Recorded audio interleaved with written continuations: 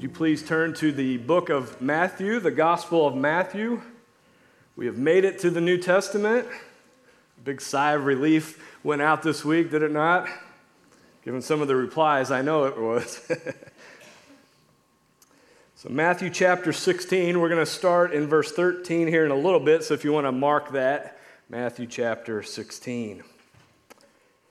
Now, I think most of us have heard this phrase, there is no such thing as a stupid question, right? You've heard that? And while I agree with the overall notion of this phrase that we want to learn and encourage people to ask questions so their knowledge can increase, I'm all for that. But I'm guessing that you, if you're like me, you've heard some pretty dumb questions in your lifetime. So this got me thinking, I need to go to the internet and see what the internet has to say about this. And so I looked up some questions that we might consider maybe dumb. Number one, this might qualify. Are 60 seconds and 1 minute the same? I swallowed an ice cube whole. Should I be worried it's not come out yet? Does looking at a picture of the sun hurt your eyes? What happens to people born on February 29th? Do they stay the same age until 4 years passes by? Now, you've thought about that one before, right? I know you have. And then lastly, where is the Pacific Ocean? Well, it's next to the Pacific Ocean, of course, right? Now, whether we agree with the phrase, there's no such thing as a stupid question or not, I think we would all agree that some questions carry more significance than others. Questions such as, what career path should I choose? Will you marry me? What city or neighborhood will I live in? These are all life-changing and very significant questions. And in our passage this morning, Jesus has a conversation with his disciples. And this conversation, we can frame it in really what I think are the most important questions that you could ever ask yourself. Who is Jesus? Why did Jesus come to this earth? And what does following Jesus mean? And so if you have Matthew chapter 16, we'll start at verse 13, and we're going to first look at who is Jesus. When Jesus came to the region of Caesarea Philippi, he asked his disciples, "Who do people say the Son of Man is?" They replied, "Some say John the Baptist, others say Elijah, and still others Jeremiah or one of the prophets." "But what about you?" he asked. "Who do you say I am?" Simon Peter answered, "You are the Messiah, the Son of the living God." Jesus replied, "Blessed are you, Simon, son of Jonah, for this was not revealed to you by flesh and blood, but by my Father in heaven. And I tell you that you are Peter, and on this rock I will build my church, and the gates of Hades, the gates of hell, will not overcome it. I will give you the keys of the kingdom of heaven. Whatever you bind on earth will be bound in heaven, and whatever you loose on earth will be loosed in heaven." Then he ordered his disciples not to tell anyone that he was the Messiah. Now, when we get to chapter 16 of Matthew, Jesus is right in the midst of his 3-year public ministry. Many scholars think that when he has this conversation, it's actually year 3. And so as year 3 goes on, Jesus is now heading toward Jerusalem. He is now heading to the cross. But before he does that, he kind of takes his disciples off on what we might call a staff retreat. And he goes to this region of Caesarea Philippi, which was about 25 miles north of the Sea of Galilee. And so Jesus, he would go and visit Jerusalem at times, and that's where he would end his life and then be raised from the dead. But he did most, or at least a lot of his ministry around the Sea of Galilee. And so he was gaining popularity. He was teaching, and people have never heard this before. He was teaching as one with authority. And Jesus, the greatest teacher and preacher this earth has ever seen. And Jesus was healing and doing miracles. And right before we get to our passage here in Matthew chapter 16, Jesus feeds the 4,000. But that was just 4,000 men. The women and children were not counted. And so when you factor that in, some estimate 15,000 to 20,000 people were fed. And so everywhere he goes, the crowds, thousands upon thousands, are listening to him, wanting him to do a miracle. And so he gets away, at least for a little bit, from that, and he talks with his disciples. And he asks him, "Who are people saying that I am?" And the disciples, they begin to list off names of prophets, Elijah, Jeremiah, etc. And what is so interesting about the response is it's very similar to the response that people give today. If this afternoon or this week you go and speak with a family member, maybe a coworker that is not a believer in Jesus, and you just said, "Who is Jesus to you?" you're going to get very similar responses. That Jesus was a good prophet, a good example, a good teacher. And all those things are correct, but that is not the answer that Jesus was striving for. And so he narrows his focus, and he asks his disciples, this core group of his followers, "Who do you say that I am?" Not who do they say that I am, but who do you say that I am? And Peter, and whenever we are given a list of the 12 disciples, Peter is always listed first in the Gospels. And this is because he was the leader, he was the spokesman for the group. And he gives a great answer, and he says to Jesus, "You are the Messiah. You are the Christ, the Son of the living God." Now let's break down Peter's confession just a little bit. When Peter says that Jesus is the Messiah or the Christ, this is a royal title. So it's not Jesus' last name. Okay, he would have been known as Jesus, son of Joseph. Okay? And so this is a title for Jesus. And it means Messiah, it means the anointed one, it means the king descended from the line of David. Now, I know we've all been looking forward to get to the New Testament. I mean, it seemed like the prophets, it would never end. But did you have a little bit of disappointment when you opened up Matthew and the first chapter was a genealogy? Like, why? Not another list. I thought I went through this already. But why does Matthew do this? Well, it's interesting to compare Matthew and Luke. When you get to Luke, Luke goes all the way back to Adam. He's got a long list. But Matthew, he speaks of Abraham. He's showing that Jesus is an Israelite. He's from the people of Israel. And then he also mentions that he is the son of David, that he's from this royal line. And so I know the prophets wore you out. They wore me out, all this talk of sin and judgment. But yet there was always hope in the prophets because they spoke of the coming Messiah. And so the people long for that, just as we have been longing for that over the coming months. So what Matthew is saying is that Jesus Christ, this long-awaited Messiah, is here. But not only does Peter call Jesus the Messiah, he says that Jesus is the Son of the living God. And so what Peter is saying is that Jesus is divine. So Jesus is not just a human Messiah, but Jesus is the divine Messiah. And so what we find in this confession of Peter is that Jesus Christ is fully God and fully man. That Jesus is Emmanuel, God with us. And so I want to ask you, who is Jesus to you? Is he just a good teacher? Just a good example? Have you placed your faith in Jesus as your King, as your Lord? But I want to press this further because you cannot stay neutral. There is no middle ground when it comes to Jesus. If you are an unbeliever, we are so glad that you are here today. And I want you and encourage you to explore the claims of Jesus, who he is, why he came. And you can take time to do that, but eventually you will get to the point where you have to make a decision about who Christ is.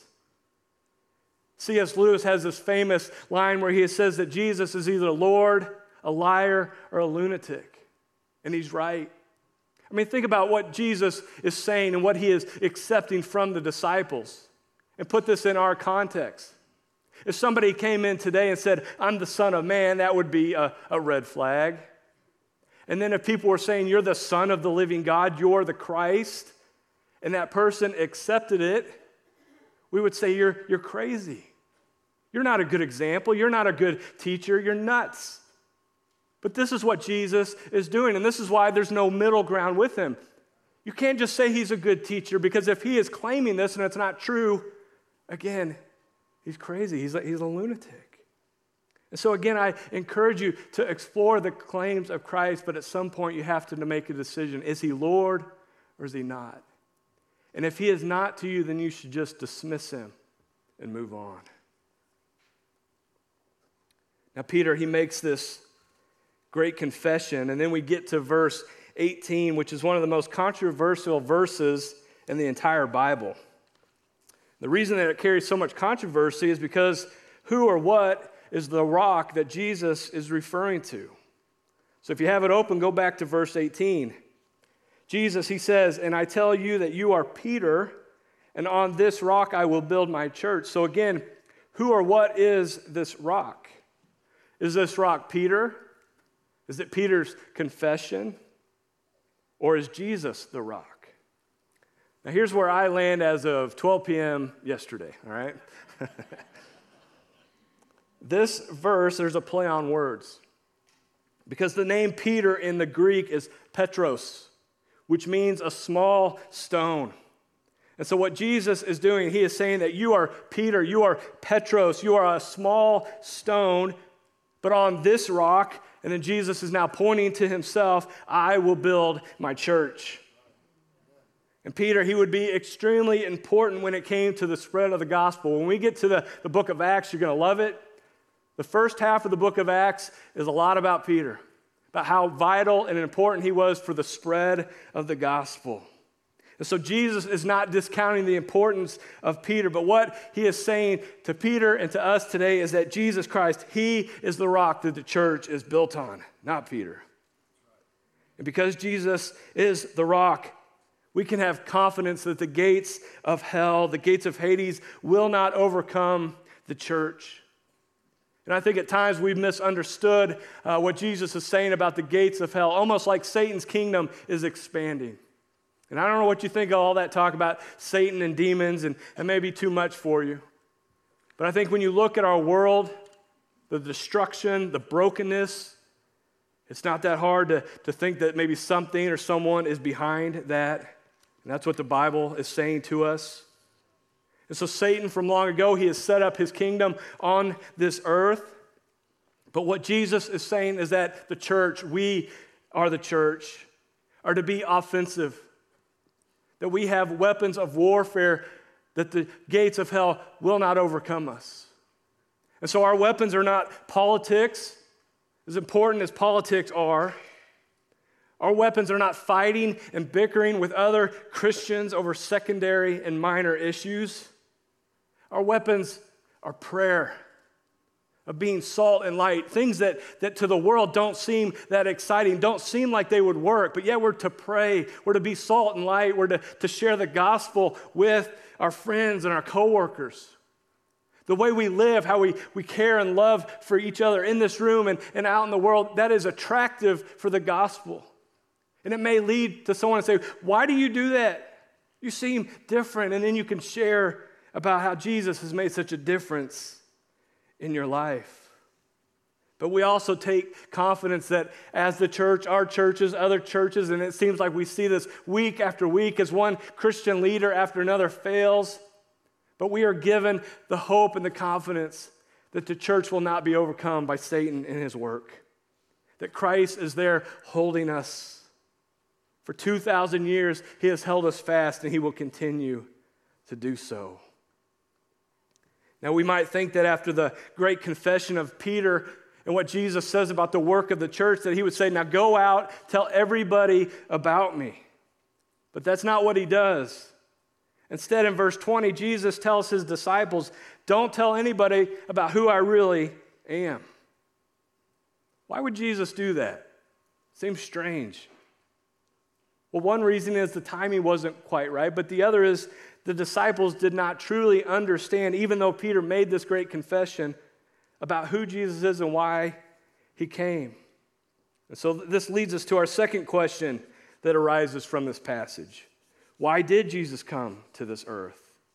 Look at verse 21.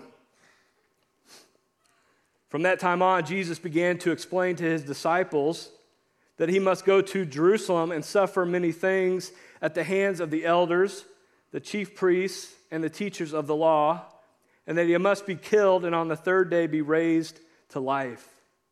Peter took him aside and began to rebuke him.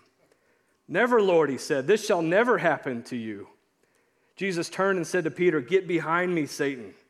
You are a stumbling block to me. You do not have in mind the concerns of God, but merely human concerns." Now, at times in the Gospels, and when I say that, I mean Matthew, Mark, Luke, and John, those first 4 books of the New Testament, as Jesus is speaking and as he's teaching, many of the things that he says, particularly the parables, they're just hard to comprehend. It's confusing. Sometimes you're just like, okay, I don't understand it. I'm moving on. But yet, when Jesus explains about why he came to this earth, and what we find in the Gospel of Mark, when we're given this story as well, is that Mark says that he plainly explained these things to the disciples. He wasn't speaking in riddles or parables. He very clearly said why he came, and it was to die for us. And so what Jesus is explaining to his disciples, and what we need to understand, is that one of the main themes of the gospel is that Jesus became a man to be the suffering substitute. When we talk of the gospel, it literally means good news. It's an announcement of good news. And because we use that term good news, by implication, it means there's bad news. And the bad news is that because of our sin and our rejection of God, because we want to do our own thing, that our relationship with God, the one who created us in his image, who loves us so much, that relationship has been damaged. And because God is holy, because we are sinful, it says in Romans that the wages of sin is death. And so that means, this is the bad news, that we are spiritually dead. We do not desire the things of God. We have no desire for God. We actually want to block him out. We don't want to think about him. But the good news of the gospel is that Jesus Christ took our place. He is our substitute. As it says in the Old Testament book of Isaiah in chapter 53, Isaiah wrote this hundreds of years before Jesus came. He says, "Surely he took up our pain and bore our suffering. Yet we considered him punished by God, stricken by him, and afflicted. He was pierced for our transgressions. He was crushed for our iniquities. The punishment that brought us peace was on him, and by his wounds we are healed." When you hear that, isn't the love of Jesus for you absolutely incredible?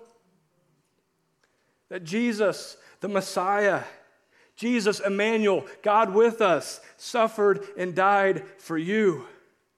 And then as the Spirit works in your heart, you receive spiritual life.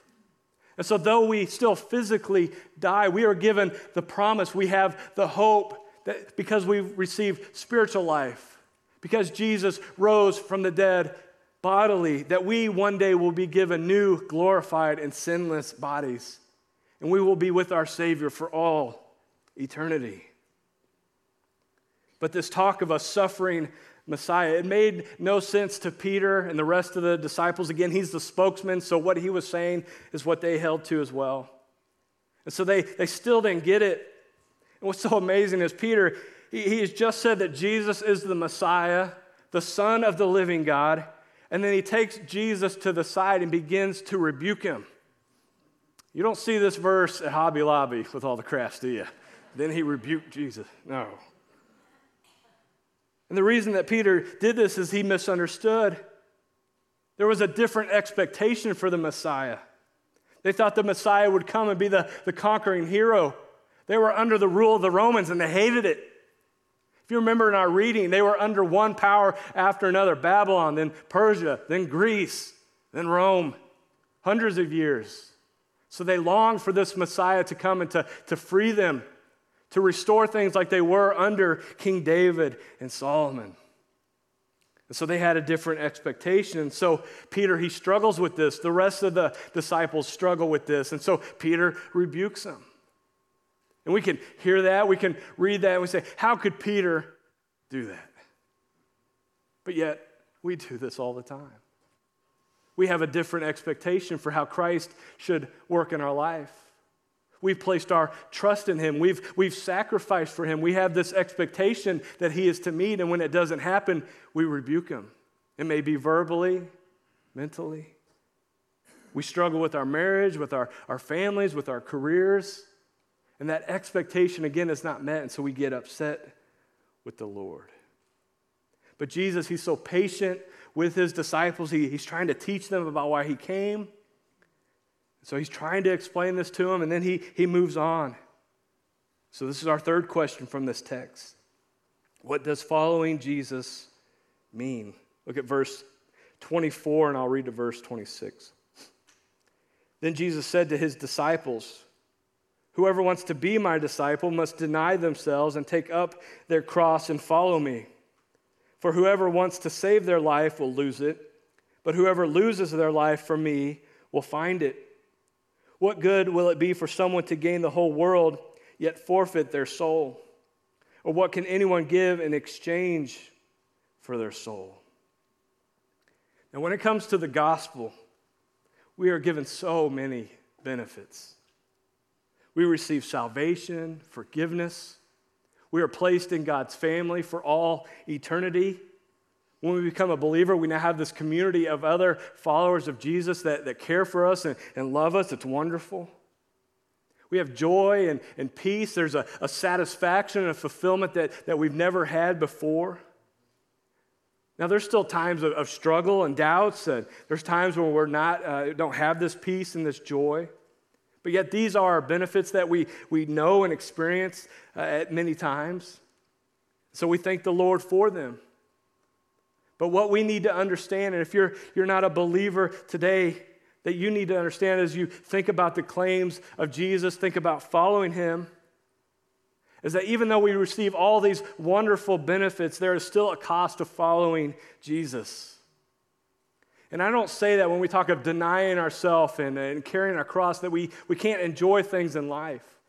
The Apostle Paul, he wrote at least many, about half the New Testament books. He says this in 1 Timothy, that God richly provides us with everything to enjoy. That's spiritual blessings. It may be physical, material. God blesses us because he loves us. So enjoy a good meal with your family. You know, if your car's breaking down all the time and you're worried about your family, get that nice new minivan. Jesus is not saying you got to sell your house and go live in some cardboard box. But yet Jesus is calling us to deny ourselves, our sinful passions, to take up our cross daily. And this is very dramatic language. It would have really captured the disciples' attention, because the cross to them, when you spoke of that, it was really like using a curse word. So I've struggled with what Jesus is saying. What does he mean exactly? Deny yourself, carry your cross. And so I want to frame it with these two questions. And this may help you as you kind of wrestle through this part of our passage. I want you to ask yourself this: how can I become more like Jesus? And how can I help others know Jesus?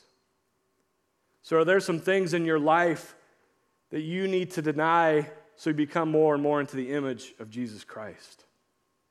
Are there specific sins that you are struggling with that are keeping you from growing in your relationship with him? It could be pornography. It just keeps leading you astray. It may be bitterness.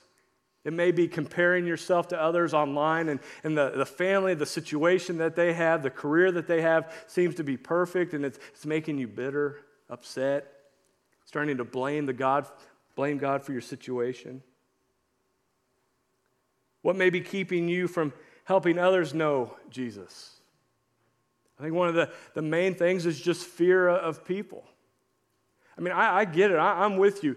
To share your faith, to invite someone to church, even if it's a friend, a family member, is hard. And so there's this fear that we have to wrestle with. We kind of get over that fear, but again, it's hard to do.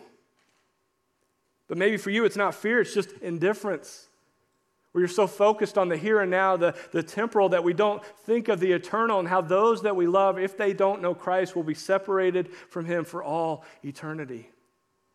So again, it may be fear, it may be indifference that is causing you not to kind of share your faith and let others know about Christ. Now, this past week, and it was no coincidence that this happened given the passage that we were in, but as a staff, we got to visit with two missionaries. Some of you know them, Hayden and Dara Bach. And on Thursday, I believe, they flew out to begin their missionary work. And so they're sharing with the staff some of the struggles, the difficulties of saying goodbye to family. And so we got to pray over them. It was a very sweet time. And then on Thursday, I received an email update from a young lady. Her name is Claire. And she's similar to Hayden and Dara, going to kind of that Middle East region. And so she's leaving in about a week. And so she sent kind of this goodbye letter. Now, she's going to be sending updates, but it was kind of saying goodbye and some of the struggles that she is dealing with right now. And so I want to read this. She says this: I've been contemplating and grieving the losses of home, comforts, freedoms, familiarity, and leaving behind all those I adore and who know me best. At the same time, I look forward to and anticipate the joys, there will be joy, of navigating life in a new country, a new culture, a new language. It's scary and exciting. Fear is lessened at the thought of eventually getting to share the good news of hope and eternal life. Sharing His love and shining light in the darkness makes my heart happy. How unworthy and undeserving I am to have this privilege, yet He is worthy and deserving of all glory and praise. And then she ends with this: any seeming loss I may experience pales in comparison to the one who left the comforts of His perfect heavenly home to offer His life as a sacrifice to save a dying, hopeless world. So feeling completely not up to the task, I step forward with confidence in the Lord's leading. I trust God is up to the task. I will simply move forward and do the next right thing. Now, Claire and Hayden and Dara, they are going to what is unreached people groups. Hayden was sharing with us that they're trying to get to this one place where there are 30 million people. So 30 million people live in this area, but only 200 are Christians. And so they are denying themselves. They are taking their cross. And what Hayden and Dara was sharing, what Claire is sharing, is that there is loss. They're denying their family. They're denying their comforts so that a lost world can know Jesus Christ. And so my prayer is that there's people raised up in our church that will be missionaries. I pray for our kid ministry, and this is the work that Paul and Katie do with Kids in Action to speak of missions. I hope for that, but it's also hard. You think of Rusty and his 3 kids that have given up so much of their life to do mission work, and the strain and the hardship that Rusty and Stephanie have to deal with. And so most of us may not be called to global missions, but yet all of us are in our own mission field. And we all have things in our life that we have to deny. Things in our life where we need to take up our cross daily so that we become more and more like Jesus. But we don't do this in our own strength.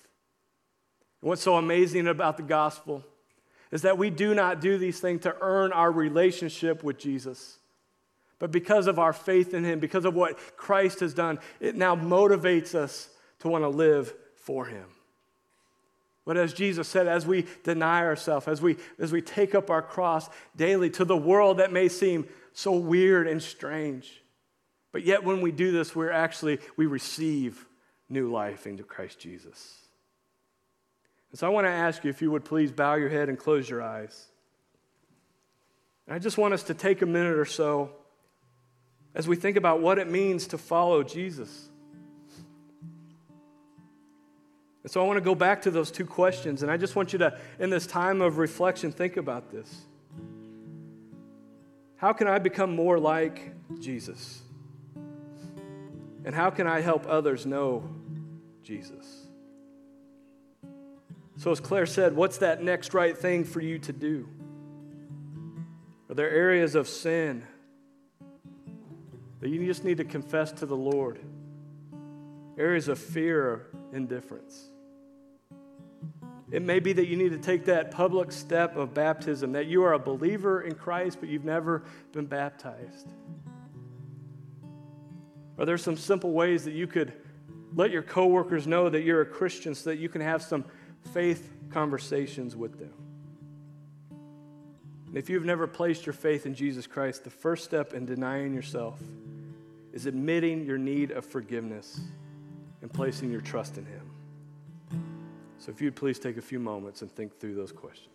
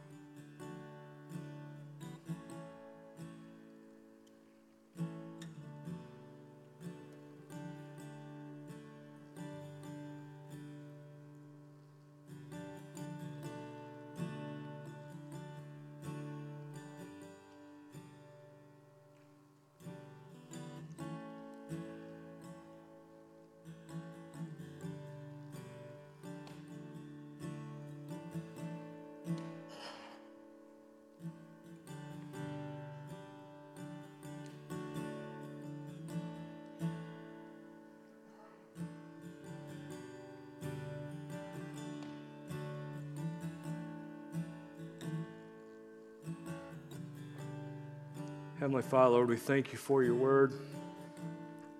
Lord, even though it's challenging at times. Lord, we ask for your help. Lord, maybe those blind spots, those things we're not seeing, Lord, that areas where we need to deny ourselves. Lord, please reveal that to us. Lord, help us to carry with us, Lord, that burden. Lord, that there's a world that is lost and does not know you. Lord, in our actions, help us to be salt and light. Help us, Lord, to be pointing them to you in the way that we act, the way that we love others, the way that we care for them. Lord, also help us to share the hope that we have in you, Jesus. And we are thankful, Lord Jesus, that you denied yourself for us. And that when we stumble and fail, Lord, we don't look to our own efforts, but we look to the work that you did for us. And we thank you for that. We ask this in your name. Amen.